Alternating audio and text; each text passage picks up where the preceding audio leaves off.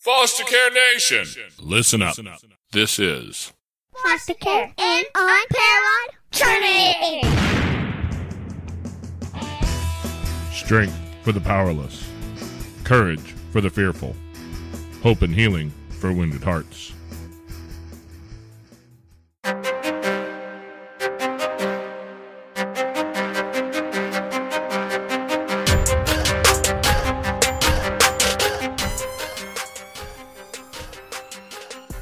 Hello and welcome back to Foster Care, an unparalleled journey with Jason. And no Amanda today again. She has to go do all those wonderful motherly things with doctor's appointments and whatnots. And I am the one who has to twist knobs and know how to save files and edit stuff and work with EQs. And so I am here today running solo, except that my wife knows I'm not very smart to run solos. So she made sure that I had a guest to talk to today. Today we've got Shenandoah Sheffalo with us. How are you doing today? I'm excellent, Jason. How are you doing? I am doing wonderful. Running around like a chicken with my head cut off, and that means I'm still running around, so I haven't died yet. That's the most important part, right? If you're getting breath into your lungs, you're doing okay. Amen. Because whenever that stops, I don't know if I'm going to know it because I've been doing it so many years. I might just keep going. I don't know. We'll see. None of us knows what happens, right? That's it. So, anybody listen to this, Foster Care, an unparalleled journey. It sounds to me like your journey has not run parallel with a whole lot of other people in this world. Can you tell us a little bit about how you're involved with the foster care system now and how it started, how it all got going for you back in the beginning? Yeah, I mean, I guess, right, with a name like Shenandoah Sheffalo, we were sort of talking about this offline a little bit, right? So the first question that everyone asks me is like, how'd you get that name? And so I sort of started joking with people that you're born in the 70s in Southern California. That's how you get a name like Shenandoah Sheffalo. And that's all true, right? So I'm a Southern California girl, but really had a nomadic mother, never knew my father until much later in my life, long after my foster care journey. And so had a nomadic mom who suffered from mental illness and drug addiction. And so moved about 50 times, attended 35 schools before the age of 13 when I finally entered foster care. And so, that was a really interesting and harmful and fun experience in childhood. And so I mentioned the fun piece because I think so often our birth stories are neglected, that it's all pain and trauma. And while that makes up a significant portion of it, there's also really happy memories tucked into those really painful memories as well. And they interloop together, right? They're intertwined. They are not parallel. They are intertwined. And so entered foster care at 13 and then aged out into homelessness halfway through my senior year of high school at 18. And so, spent 5 really probably painful years, and probably painful years for everybody, right? 13 to 18 seems to be a painful time in life naturally. Even when you live in a loving 2-parent home situation where everything is provided and all of your needs are met, 13 to 18 seems like a really hard developmental stage. Amen. And I did that with some extra challenges that perhaps others don't face. But I feel really fortunate about the people that I also had in my life who did small things. And I think that's a really important story because so often I hear about, I have to become a foster parent or I have to become an adoptive parent to do something. And really the people that I remember most from my childhood are people who did really little things. As an example, I had a 6th grade teacher who told me I was amazing, which on the scope of life things is really small, right? Like on what you could do for someone is tell them they're amazing. But it was really the first time anyone had told me I was amazing in my life. It was really the first time I ever felt seen by somebody in my life. And what he didn't know is it would be that phrase that would save my life from a 3rd suicide attempt. Wow. So it's those things that I think are really important to drive home to folks, is that not everybody needs, quote, saving, But some people really do need some generosity in different ways. And our words can be generous, and our words can be profound, and our words can be life-changing. It's sort of about timing, right? I don't think my teacher ever thought about that, probably for the remainder of his life, because I'm sure he probably told a lot of students they were amazing. I think that was the kind of guy he was, right? And I know a lot of teachers, and I say this all the time, they give compliments like they give stickers. They're sort of free giving with those kinds of things to kids. But without that, my life would have been completely different. And so when I talk about like, it's the little things people did for me that made life-changing differences. You know, some people think it's, oh, somebody like gave you all this money or bought you a car or did these things. It's like, no, it was like this teacher who just told me I was amazing. And then I had this thought on my third suicide attempt. What if he was right? Like, what if I really am amazing? Like, that's the thing that changed my whole course in life on this path that I had been on, struggling so much with depression, with anxiety, to saying, wait, maybe there is something worthy in me.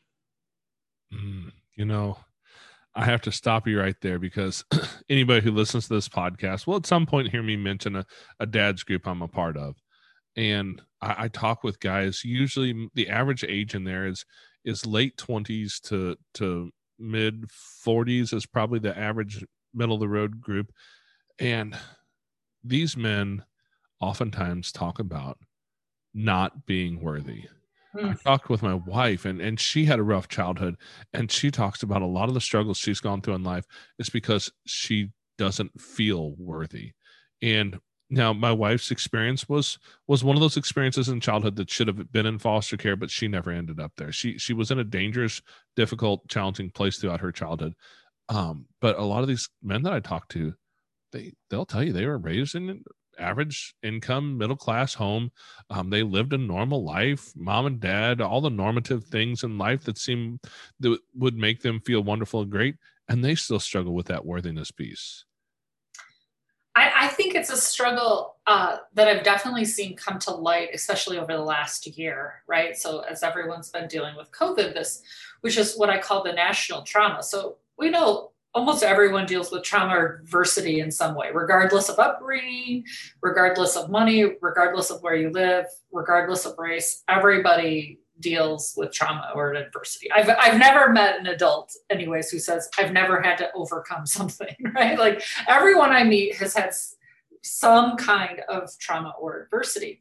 But what's interesting about having this sort of national trauma event and this worldwide trauma event is that we all experience something collectively. So no one has to explain their COVID experience, right? It is the one thing we all collectively share. And this idea of worthiness, I have seen in groups that I've been doing and trainings that I've been doing, is really intriguing, because I think that's what it comes down to, is this: we're not connected. I think COVID showed us just how disconnected we actually are from each other. How many people have said, before COVID, I didn't even know my neighbor's name. But since COVID, I sort of had to learn my neighbor's name because we might need each other, right? Like, that disconnect from connection, when connection is what heals us. All the trauma science, I'm lucky enough that I get to deal in trauma science on a daily basis, and I get to teach people about what is actually happening neurobiologically when trauma occurs. And how do we fix that? Because there's all this really bad stuff linked to when trauma happens, right? And all these bad outcomes. But we know that there's these interventions called resilience. But when we look at, well, what is resilience? How do we break that down? It's all about being connected to some way. Stable, caring adults, to religion and culture, to being really good at something, right? But to be good at something, you have to be coached in it. And so you're connected to the people who are also good at that thing. And so we know that it's our connection that harms us, and it's our connection that heals us equally. And this idea of being worthy is, have you been seen at that? And what I hear people saying is, I don't think anyone really sees me. on this place, I provide these things, but I haven't actually been seen. And I think there's a lot of trauma in that to really be explored as we move forward. But I think it's why I go back to these small things that changed my life when I really think about it. Because I see how much somebody lights up when I hold a door for them and I'm like, oh, that's a cute top you're wearing. Or, hey, you're looking good today. When I just say that to strangers, I see how excited, like they stand straighter, they smile, they're brighter, just with that eye contact and that one small thing. And I always say, I do that because I don't know where they are in their journey. And if they're where I was as that 12-year-old girl with my teacher, they may not even need that today, but that may be the thing they need 3 years or 5 years or 10 years from now. It's like my seed I'm planting. And it costs me absolutely nothing. And I usually don't even remember it 20 seconds later. And you brought that experience up a couple times now. I think it's so important to realize the prevalence in our society of problems with mental health and suicide. That's something that, I mean, my own kids, my two older sons have had their struggles with that because, I mean, let's be honest, it's way more prevalent than most of us know about. We interviewed a while back Frank King. He's a comedian of all things, a comedian who talks about suicide, which is amazing. I don't know if you're familiar with Frank or not, but he was one of the writers on the Tonight Show. Okay. I think he worked with Jay Leno, and he spent like 20 years on that program. But he deals with a lot of chronic suicidal ideation. And still today, he deals with that. But that's kind of a rare one for people to really experience, the chronic suicidal ideation. But man, the number of kids who experience suicidal thoughts, suicidal ideation, and that comes from kids who aren't coming from places of trauma. How much more so is it from a kid who's born believing they're not worthy? They're the reason why their parents did something horrible to them.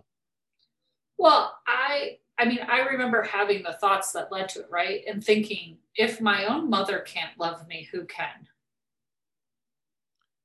And it wasn't a knock on my biological mother. Like, she just wasn't capable of it.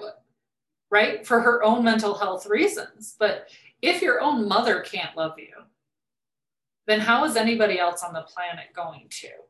And to say that I still don't grapple with that question would be a flat out lie. Am I better at managing my response to that question? Yes. But to say that it doesn't creep in when everyone's celebrating their mother on Mother's Day, that's untrue, right? To creep into the thoughts of like why my father didn't do more, of course that creeps in, right? Like you can't help for it not to. Again, I'm just able to better manage it. But I run into folks in the system all the time who say, oh, 4-year-olds and 5-year-olds can't have suicidal ideation. It's completely false. We know. I mean, I just consulted on a case with a 5-year-old girl who ended her life.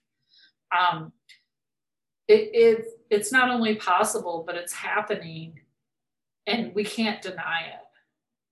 And we have to make it the norm to talk about it because more people are suffering in silence from mental health than from anything else. I had a young family member who probably 20-something years ago, when they were, I believe the first suicide attempt happened at about 6 or 7 years old. Yeah. And it's real.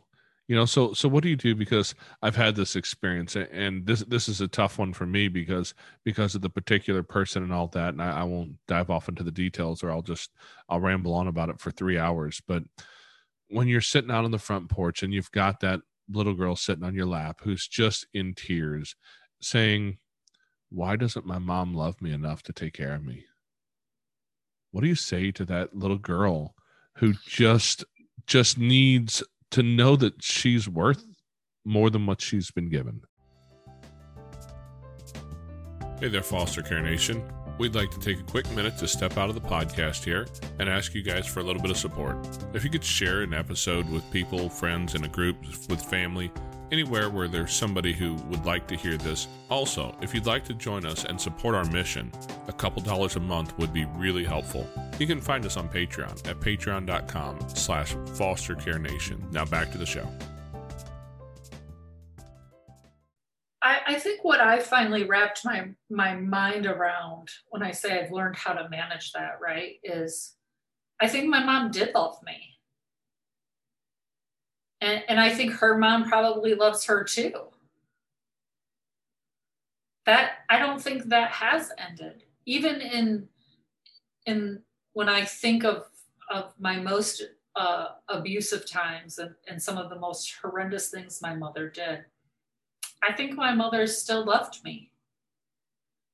That's the thing, right? It's not an either or. It's not that they either love you in this leave it to beaver way or they don't love you at all.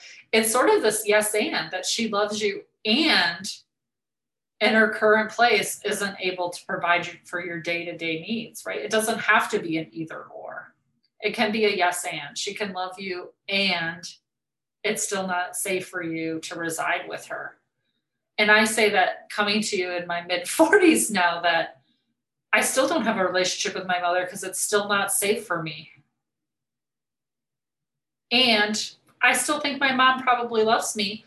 I know that I still love my mother, but the way in which that is done and shown is very different than to what everyone considers a traditional nuclear family. Absolutely, because we don't all understand that whole thing about love languages, right?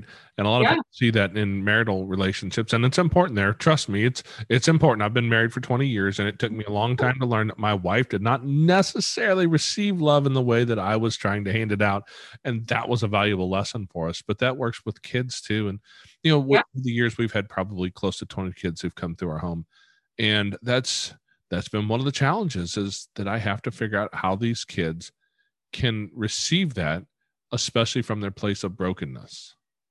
And that it's usually the small things. This is what I say to foster parents quite frequently is even if the kid's not going to remain with you, right? Which we could have a whole Jason separate conversation about length of placement stay, right? We could have a whole separate tirade on that for 3 hours if you let me.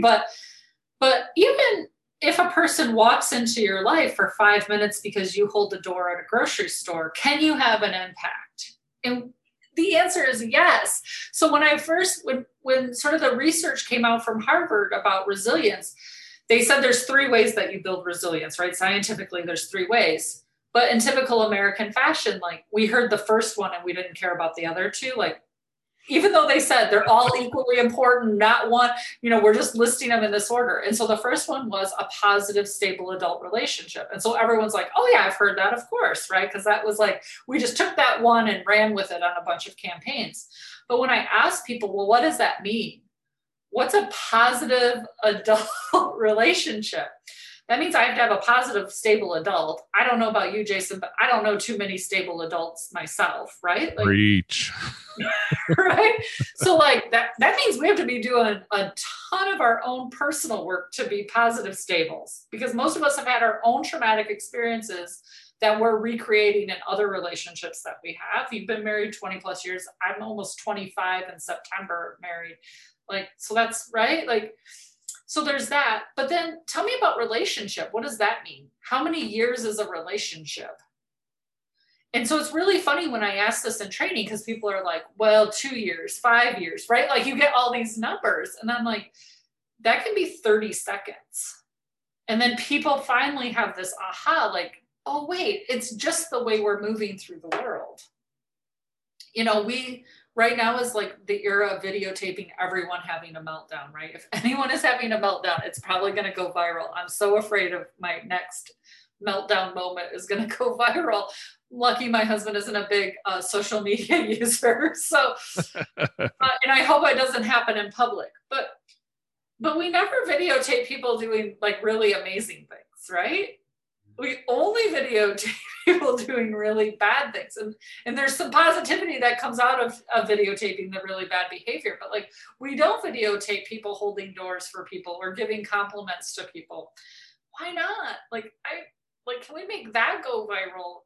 because I want us to get on that positive, like those interactions, those going through McDonald's and telling the person, the clerk, hey, thanks so much, you're working so hard today, matters more than the 20 minutes of the berating of the customer who yelled at them. Right? So how do we as a society get to this like celebrating, holding people up, and providing positive connection? You know, when I tell you I'm 12 and it was the first time someone saw me, how did a child get from 0 to 12? Right? Don't worry about my parents, but think about all the people I had interacted with in my life from 0 to 12 that didn't take an interest.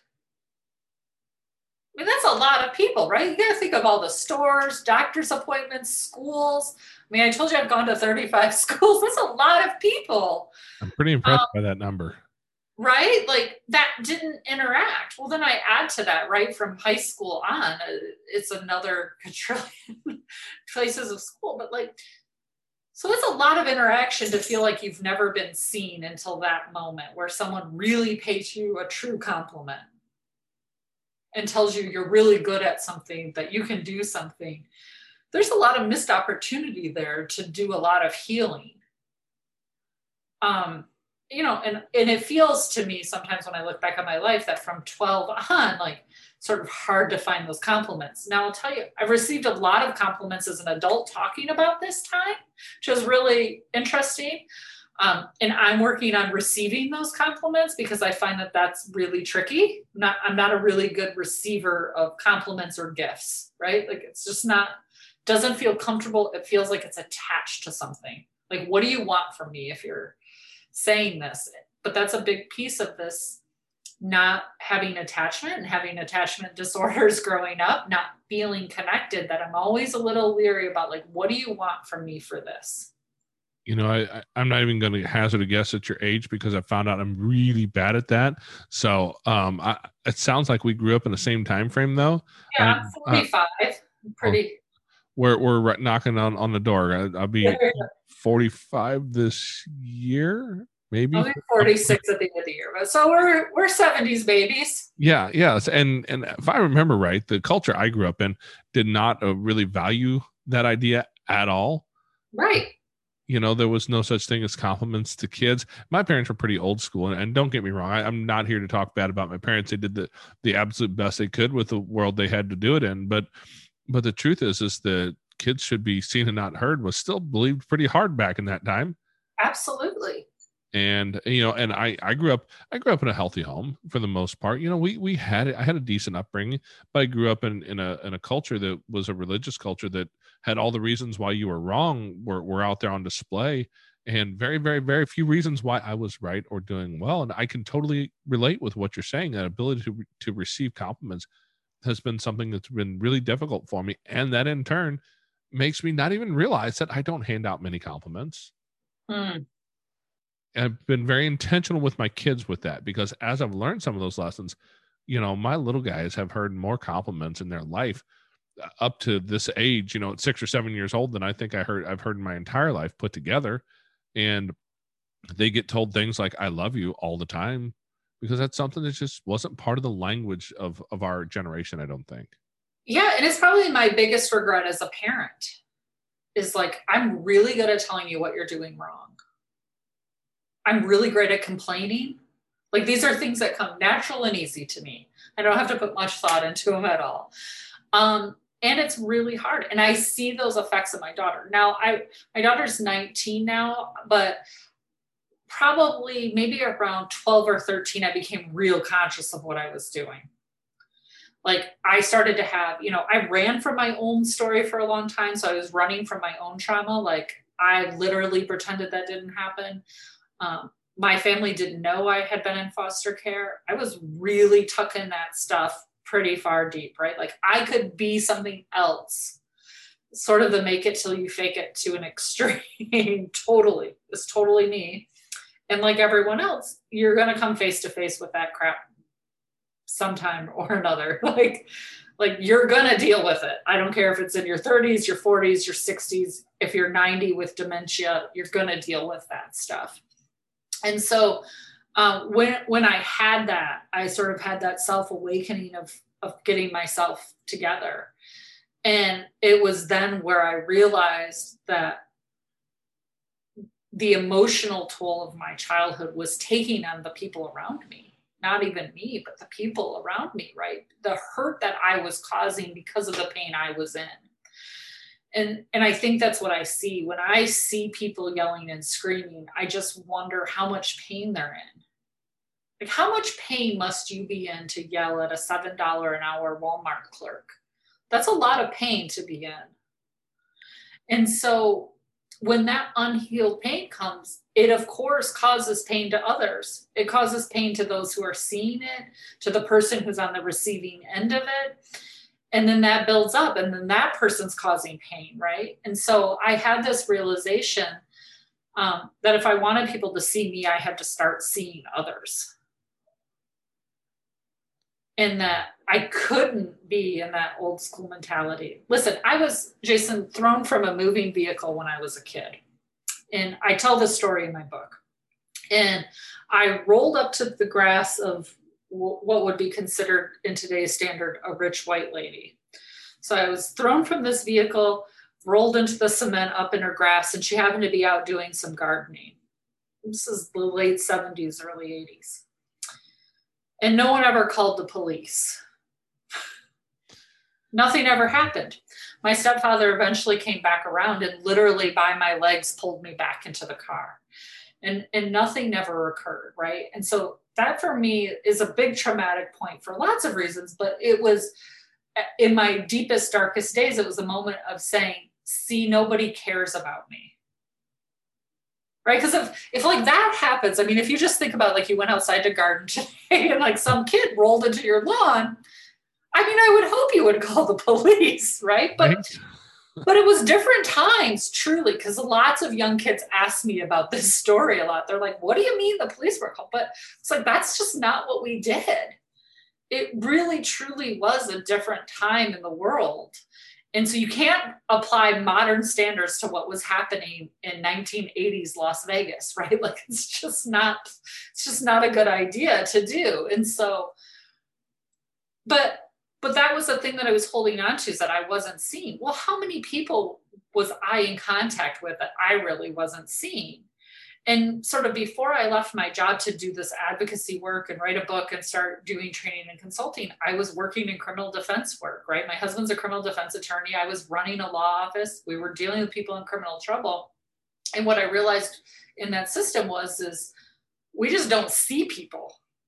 We see criminals, we see victims, but we actually don't see human beings.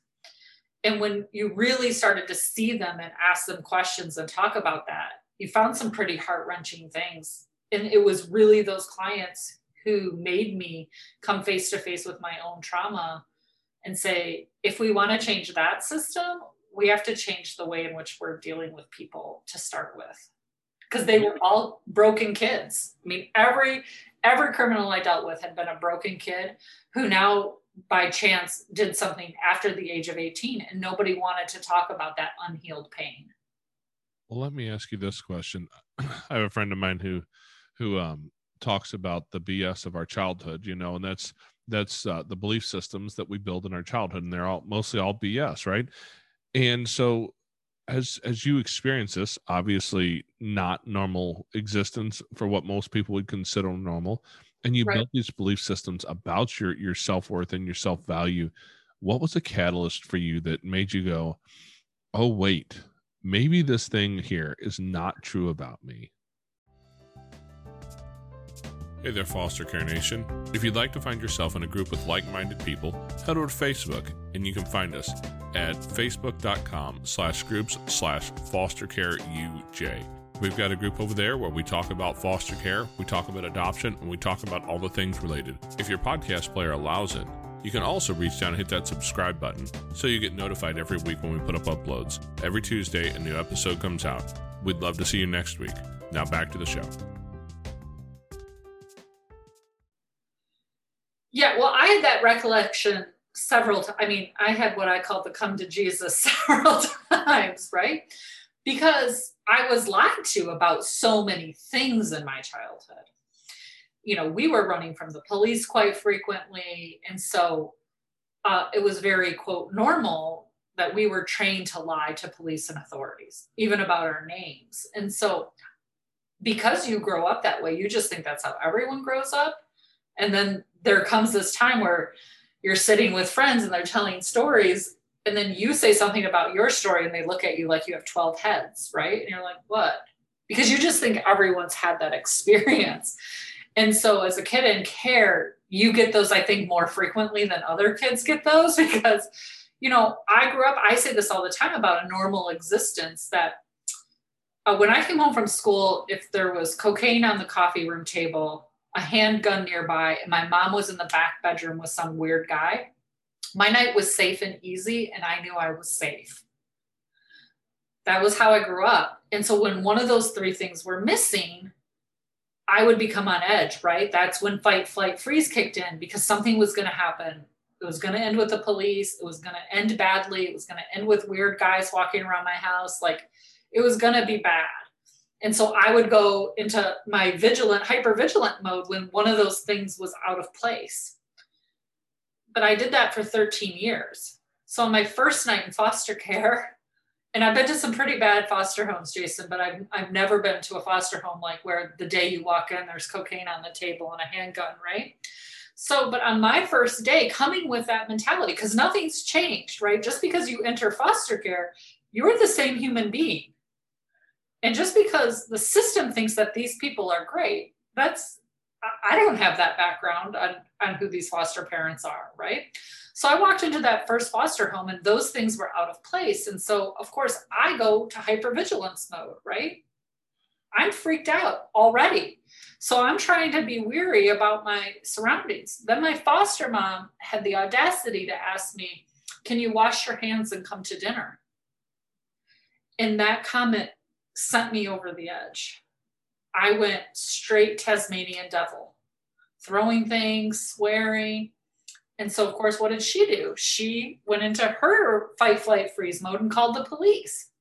And then we trained police to respond in fight, flight, freeze, right? So you've got a 13-year-old girl in what I call trauma brain and 3 adults in trauma brain because 2 police officers arrived plus my foster mom. And then the kid ends up in handcuffs, right? That makes sense, doesn't it? Because through all of that, no adults in executive functioning.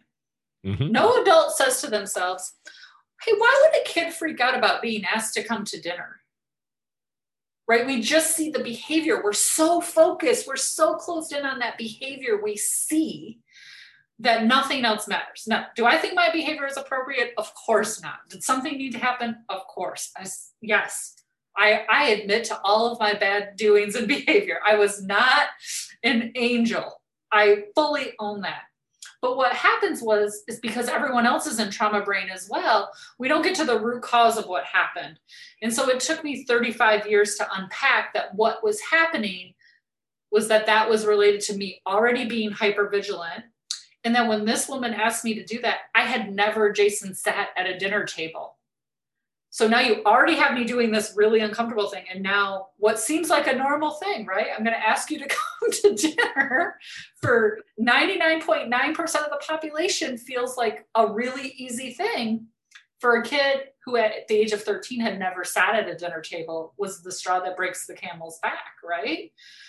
But we never unpack all of that. We just see this bad behavior in a kid who's out of control. And so now we're going to modify those behaviors. We're going to punish you to modify these behaviors you've had, but nobody root causes it to why are we having these behaviors in the first place? And now we sometimes say fancy things like, well, we know this kid has trauma and that's why, but we're still not unpacking what's the real reason behind why. So for all the foster parents or potential foster parents out there, what's the one piece of advice you could give them around that? Because we've seen reactions in our house that I went, huh? What? This doesn't make a bit of sense. And especially when we first started, where it made zero sense at all. And it wasn't until we started to talk about trauma and culture and in this space, and we started to understand some of that I've built some skill sets that have become incredibly valuable around that. But what would you say to either I'll get it out, to either current or future foster parents who are looking at it, to how do you look at that? How do you handle that? What's your best next step when the kid loses their minds because you did something so unforgivable as ask them to wash their hands and come to dinner? Yeah. So I don't even think you have to be a foster parent, right? I think you could just be a parent. And at some point in your parenting life, your kid will do something where you think, what is going on here? So I'll even say that, right? You don't even have to be a foster parent. I'm going to say voice and choice. And this gets back to our old school way of parenting, Jason, right? Like when I was a kid, it was like, if the parent said it, you just did it and there was no question. It didn't matter how outlandish the request was, right? And so I'm old school. Like I used to be able to go with a note to the corner store to get my mom's cigarettes. Can you imagine? Oh yeah. Note, and I could go get cigarettes, right? So like, and you just did it, by the way. It didn't matter how far away that convenience store was. You just did it. When we talk about voice and choice, it's really like put the person experiencing the pain in the driver's seat instead of victimizing the person.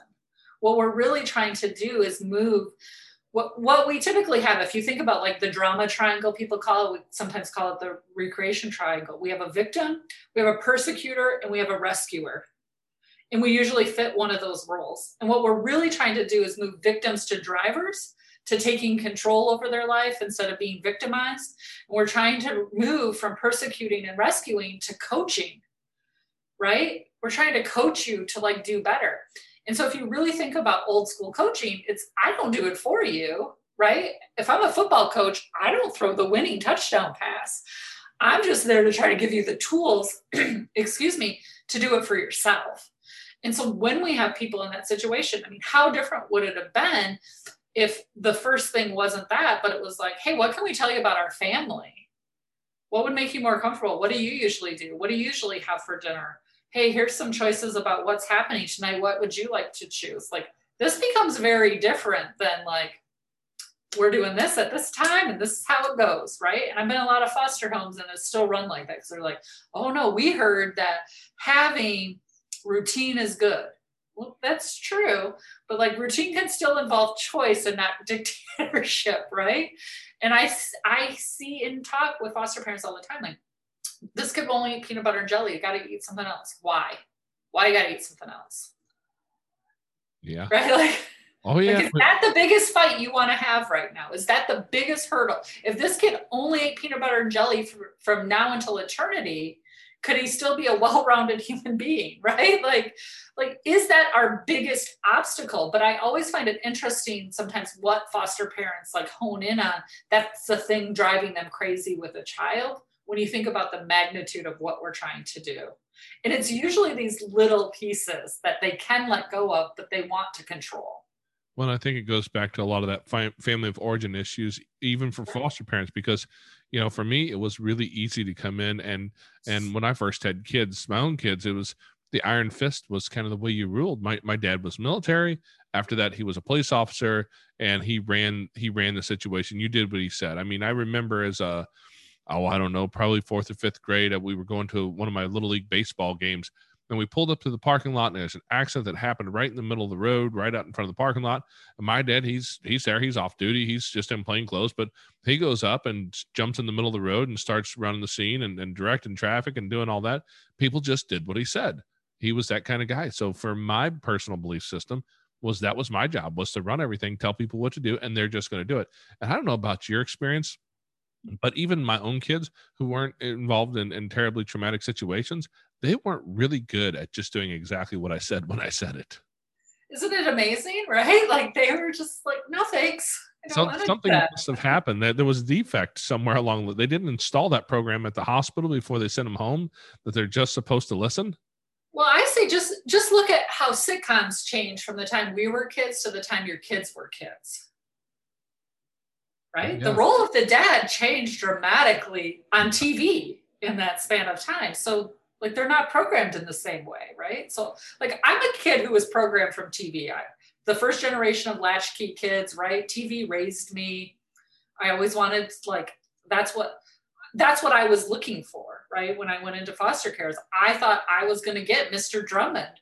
I thought right? The Facts of Life, Punky Brewster, like Webster, all these kids were adopted and not wanted, but that was what they got. So how come I wasn't getting that? And so when you think about what your kids watched, though, right? The dads were much different. The dads were all dumber. I remember that much. So, like, if the dad is dumber, then how is he going to run anything? And so it's an interesting thing to think about. Like, oh, it's not something like a defect didn't happen. Like, we started programming kids differently with what they're viewing and seeing. That's what family is. Yeah, and I think you're right. You know, that being that first generation of latchkey kids. I mean, my mom was always a stay-at-home mom until I got up to close to middle school age. So I had that stable family thing going on. But I mean, my gosh, how many kids today have a mom who stays home and a dad who works? And how many kids are raised by not just sitcoms and TV now, but other kids through the video game platforms and all the social platforms? And I mean, it's almost like we've taken Lord of the Flies and digitized it. Well, and that's why, like, when I hear parents saying, right, just any parent saying that they're struggling or they're having this or that, but like, what's the media your kids consuming? Like, you know, we were consuming 3 stations, right? I mean, when MTV came out, it was a ginormous deal when I was sort of at middle school age, right? That was a huge, like, getting cable was a huge thing. Our kids now can consume media from around the globe in 1 second, right? Like, one Google search brings them anywhere they want to be. And a lot of the places that they may not really want to be, but you know, our world has gotten really scary because we went from the ability to watch Leave It to Beaver in the afternoons to the ability to pick up a digital device and on the school bus ride home watch violent pornography. Right. Like, I remember boys finding their dad's Playboy magazine, right? Like, it being a big girl, like, to see a girl's breast in a Playboy magazine that they got from their dad, right? And contrast that to what kids have access to today. So it's not, you know, there isn't a defect. It's what we're able to consume and how that's bridging it. So when I talk to kids now and I say, gosh, you know, I had Annie, right, was the first orphan that I knew of. I thought when I went to foster care, I was getting Daddy Warbucks. You can see what kind of, that didn't happen. Like, I joke to audiences all the time, like, I'm still waiting for Daddy Warbucks to adopt me if anyone's willing and able. Adult adoptions are still acceptable. Like, at 46, like, no one's leaving me anything. Right? Like, that's what I had. I had Punky Brewster. I had Webster. I had, you know, here's a twist on the world, right? I had Bill Cosby in the Cosby Show. I grew up with picture pages when Bill Cosby was on Captain Kangaroo with picture pages. Like, I thought that's what we were striving for.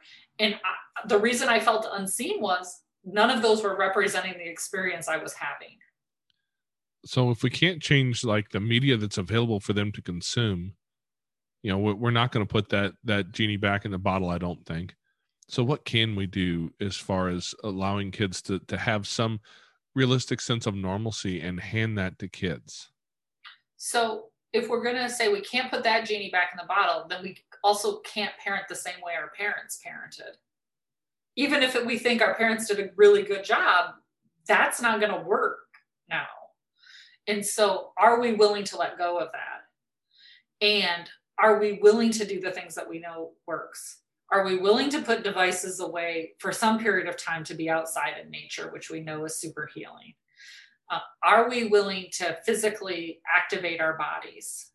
You know, when I deal with people, foster parents primarily working with kids with big trauma histories, it's how much physical activity is the kid getting? It's the first question I ask because, listen, you said you had boys, right? Oh. I say young boys from happy homes are like puppy dogs.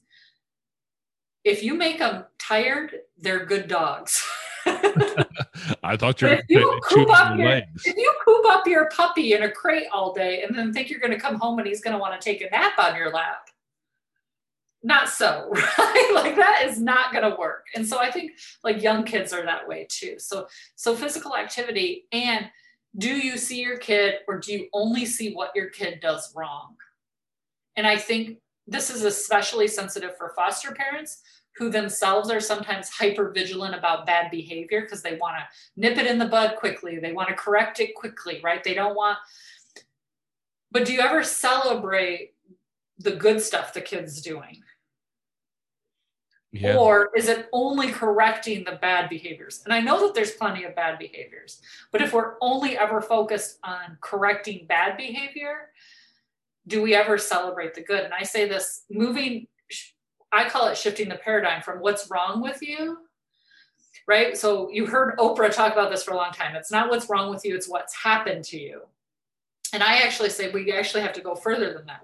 It's also what's happening in present tense, not just what happened in my past, but what's happening right in these moments and what's strong in me. Because sometimes those really bad things have led to behaviors that could be strength-based if someone would look at it from a different lens.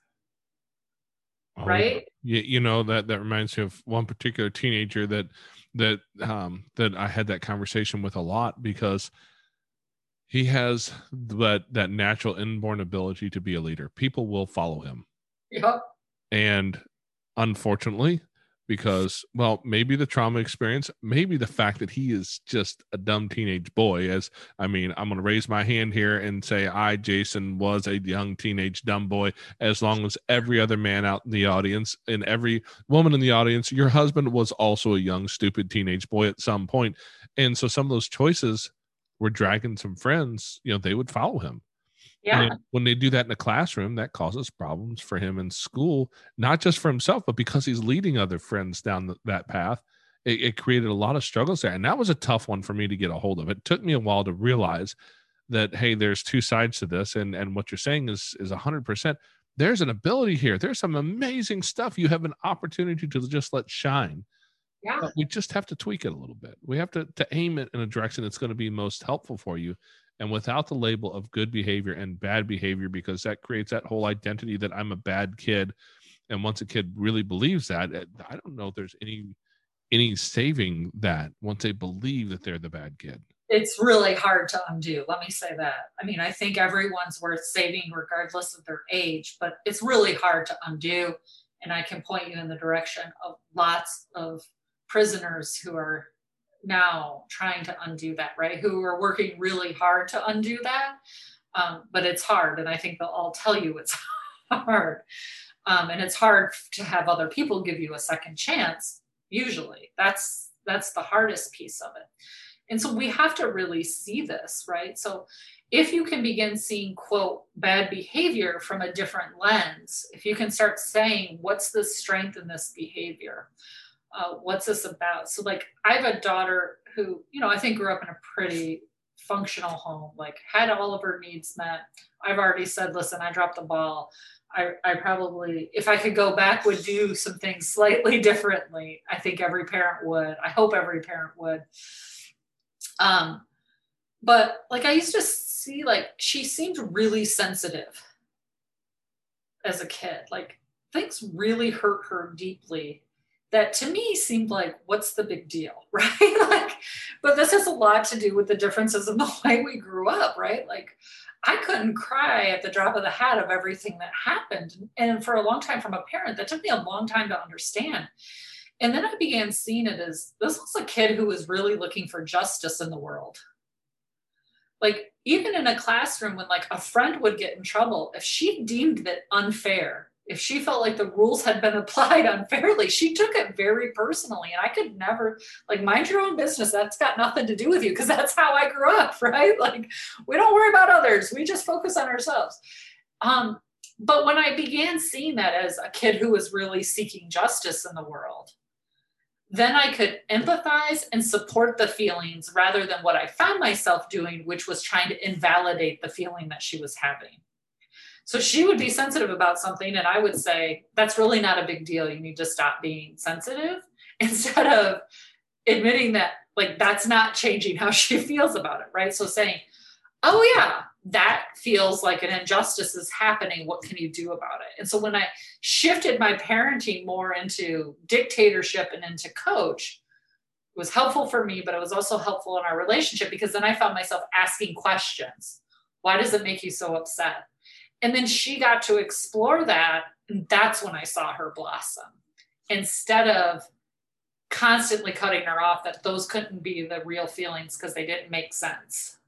You know, what you said right there is one of the lessons that I've learned that has made the biggest difference in my parenting. And because our kids come, we have the olders, we have the middles, and we have the littles. So I've had the joy of being able to see the mistakes I've made here, learn with this next group, learn some more. And with the youngest kids, I joke and say they're going to have like professional parents because we messed up so much already. But one of the lessons I learned was to shut the hell up unless you have a good question. And what I mean by good question is, I can ask you, why did you do that? And I put all kinds of nasty spin on that ball. You know, they heard you're dumb, you're stupid, you shouldn't have done all those different. But if instead, I have to personally, I have to take the word why almost completely out of anything I'm willing to ask and say, well, how did you think that was going to help this situation? Did you think that the teacher would actually listen to you? Or why not? And be genuinely curious. And that was the hardest thing, to put aside my own judgments, my own thought process, enough to just genuinely be curious about what they believed. And so, Jason, that is the crux of coaching. This is the crux of what I'm trying to teach parents all the time, is like, don't make a statement, bite your tongue, and don't ask a closed-ended question. Ask an open-ended question. Be genuinely curious. And any statement can be turned into an open-ended question if you bite your tongue long enough and think hard enough. The instinct will be a statement or a yes-no question or a rhetorical question of some sort. But ask that open-ended question. Yeah, what did you think would happen when you did this? What was going on? And what usually comes to light is those root cause issues that I was talking about earlier, right? Like, no, that foster parent doesn't know that first day when I'm there that my normal looks vastly different from everyone else's normal, and I'm already in hyper-vigilant mode, right? And then asking to come to dinner. But just instead of saying, can you wash your hands and come to dinner? Statement question-ish. It's not really a question, right? But if you say, hey, what's going on for you? What do you think's happening? What's sort of your typical schedule? When you become curious about the other person, when you move from that, this is just what we're going to do, right? And to being curious about that person, you immediately move them into voice and choice, that empowerment piece we were talking about before. So when your son does something in class and you ask him, he has to process through that, right? He can't be in trauma brain to do that. He has to be in executive functioning. And that's the rewiring of the brain we're looking for. Absolutely. You know, one particular kid who taught me way more than I've even figured out at this point. I call him A, but that was what we called him when he was here. Plus, we want to respect privacy, but A taught me so many things. He was a little guy, right? He was 3, I think, years old when he came to our house. And when he first came over, he was terrified of me. My wife was gone. And for those of you who can't see me, I am not the picture of what every little kid goes. He looks like the most kind, loving individual ever, right? I'm big, I'm brown, I have a big black beard. And when I'm in a happy place, a lot of times my face does not, I forget to turn my face on. And so oftentimes I just have kind of that face that looks like I'm really might be thinking about killing somebody soon. And so that's his first impression of me. And he was terrified. And I realized that for him, the very first thing I ever said to him was, hey, buddy, you looking for a cup of water or something? Are you thirsty? And oh my gosh, like something turned on in his face and he just went like, oh yeah, like he was excited about a cup of water. And I was like, what the heck? You know, this is weird, but all right. So I made him a cup of water, handed him a sippy cup, and we were best friends in the world. What I didn't know was that trauma piece behind all that. His mom would give him 1 cup of water a day, his biological mother, give him 1 cup of water all day if he behaved. He rarely actually behaved well enough to earn that cup of water. And most of the time he didn't have food. He was starved. He was kept without water. And anytime there was any sort of a dirty diaper that she had to handle, that was when the physical abuse would really come out. And he was terrified of these things. And all it took was asking, I could tell you he was looking around. He was scared. He wanted something, but he wasn't brave enough to ask for it for good reason. And all it took was one question. And for me to sit and talk with him and learn to ask questions in a kind voice and actually listen to what he had to say, it built this relationship there. And I think what you're talking about is where we start to build connection with other humans. If you go to work and talk to your boss the way you talk to your kids, are you going to be employed tomorrow? Because valid question. And I say you sort of tapped on it here, but I call it the look of love too, right? Because there is something in our polyvagal nervous system about before you even say something, a feeling you get from somebody by just seeing them and the facial expression on their face, right? So if you walk into a room and everyone's in an upbeat mood and smiling, regardless of what happened to you, you instantly feel more up and bubbly. If you walk into a room and everyone's pissed off and yelling and complaining about stuff, you're instantly like, oh, okay, here we go, right? Like it's that look of love because scientifically, we will mimic what we see on other people. Oh yeah, mirror neurons are powerful. They're super powerful, and I've often said this because I've dabbled in a number of languages in my life, and we all know at least two. Yeah, you've got the language that you learned, your very first language, and then the language they taught you that uses your mouth. But that first language is body language. That's right. You watch a little kid. Our godson comes over, and actually he'll be over here in a couple hours. He'll come over and hang out with us this evening while his parents are at work. And when he wants a bottle, he looks at me and he raises his hands. If I've got a bottle, if he wants to be picked up, he'll stand up and kind of wiggle around to get my attention and stick his hands up and open and close his hands. He's telling me what he wants. This is body language. That facial part is part of it. All of our body language is the things that we learn as little kids to relate to other humans. We understand who they are and whether or not they're safe. And how often do we think about what our body language is saying right now? Yeah, I'll challenge some of your listeners. You might even do it with your dad group. But if you just look up the still face experiment, there's quite a few videos where they do it with moms, right? The still face experiment. But there's one in particular that they do with dads that I think is extremely powerful because I think we always put this pressure on moms to be a certain way and we sort of forget that there's the second parent involved oftentimes, right? Even if you have two dads or two moms, like it's all the pressure always seems to be on one parent. I'm not sure why, but we love to do that. But the still face is where like they come in and like the dad's playing with the kid and the kid's reacting to that. And then the dad just very quickly looks off and the kid's trying to get their attention, right? It's part of the experiment. The dad's looking off. And it takes about 4 seconds for that baby to go from completely happy to fussy. To sometimes even a complete meltdown, right? We're trying, that's what all this about is that connection and that attachment that most kids didn't get. If you're in foster care, your attachment is disrupted, point blank. And that's what we're trying to fix the damage of that disruption. And that's part of the reason I think A was such a pivotal place for us when he was with us, because he was diagnosed reactive attachment at a very young age, at 3 years old, which is the youngest they would diagnose that at. And the fact that his mother was his primary abuser and it was his primary residence. Dad was around some when he could be, but there was a lot of other struggles between the parents on that one as well. And because his mom was so she struggled with some mental health issues, if you ask me. And to be fair, my psychology and psychiatric degree are both written in crayon on a piece of computer paper. I wrote it myself, so I can't diagnose somebody, but I can tell you like there was some real issues there that probably came out of her childhood. But because he experienced so much trauma and abuse and rejection from her, when he came to our house, one of the things that I noticed was this little boy, as soon as my wife was kind to him once, he was stuck to her like glue. He just soaked up that attention from a female caregiver in a way that was just phenomenal to watch. And him and his sister were with us for about 1.5 years.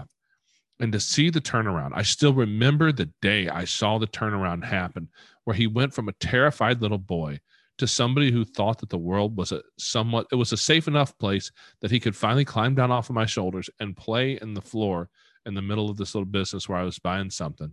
And it about knocked me over. And even the cashier, she looks at me, she's like, "Oh, he's okay. He's just playing." I'm like, no, you don't understand. He doesn't do this. He's terrified of the world. It was a cute little boy. And this gal steps out from behind the counter and kneels down, and she looks at him and she smiles and says, "Hey buddy, how you doing?"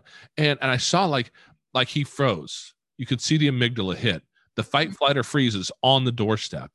And that's the point where he smiled back at her.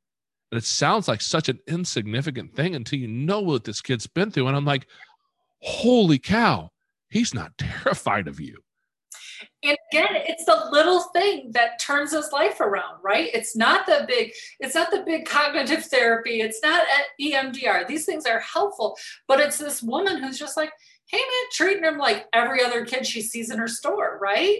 Yeah. Like, no different for her. She's having the same reaction, and he gets to, for the first time, experience what a genuine interaction with someone can be. And I think the thing for him was timing was perfect, because where he was diagnosed as reactive attachment disorder, I do think that he found that place at the last available moment in typical childhood development to be able to start to create healthy attachments in the world and not believe that all women were out there to hurt him. Yeah. And we don't have any connection with him any longer, but I do stalk a Facebook page once in a while just to see, because to see the smiles, to see him living a life in a world where he is happy and appears to be healthy is so very, very, I mean, it genuinely heals a large part of my wife and I's struggles, because there's so many things that are hard in this. But to be able to see a life change that drastically in a moment from a person who just knelt down and said hi to a cute kid, that was what made all the difference in their life. And that's what I try to tell foster parents is like, we have to stop being an instant culture of gratification. So it's like we take a kid in and we sort of want to see that transformation each and every time, right? Like we want to have that moment you had with every kid that we do. And we don't always, as you know. And what I try to say is, but what you are given is a chance to plant a seed.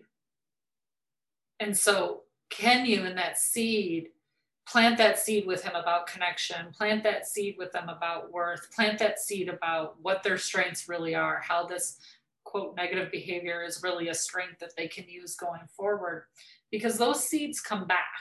You know, that's what I had. It was seed planting. It wasn't people who I was in long-term 1.5 year relationships with. It was intervals of 30 seconds, 3 days. You know, I was in classrooms sometimes for less than a day. That particular teacher I spent less than 6 months with, right? Like it doesn't always have to be these long lasting relationships, but it can be the moments that can give you, oh, I can do that. That person saw something. And if they saw something, maybe it existed me. Could they be that wrong? Well, let's see, right? A bit of my healing was trying to prove that the teacher was wrong.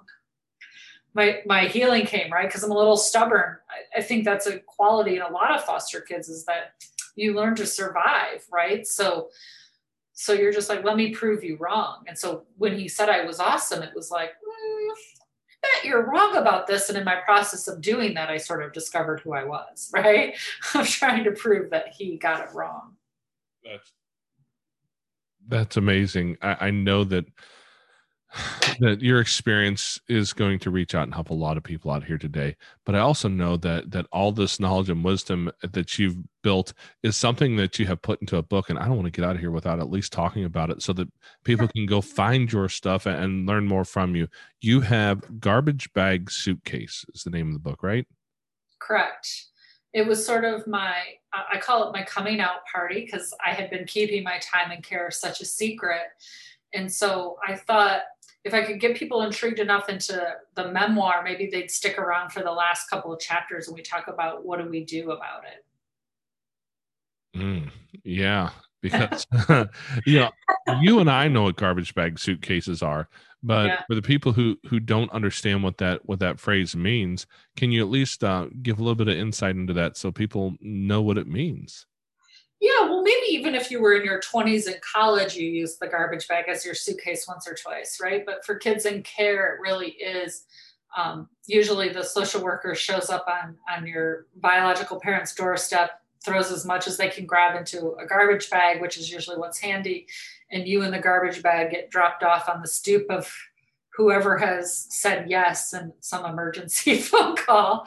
And then when you're removed from there, more times than not, although there's been a big movement since I wrote the book to change this for kids, to give them a proper suitcase to do a proper move. But it used to be that your foster parents would then pack up all your stuff in a new garbage bag and you'd be moved to your next home that way. So oftentimes, in my case, that garbage bag's packed and you're not even there. So.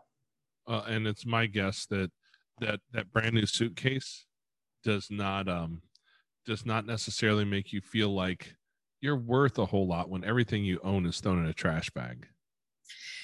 Yeah, right. So your stuff is usually broken.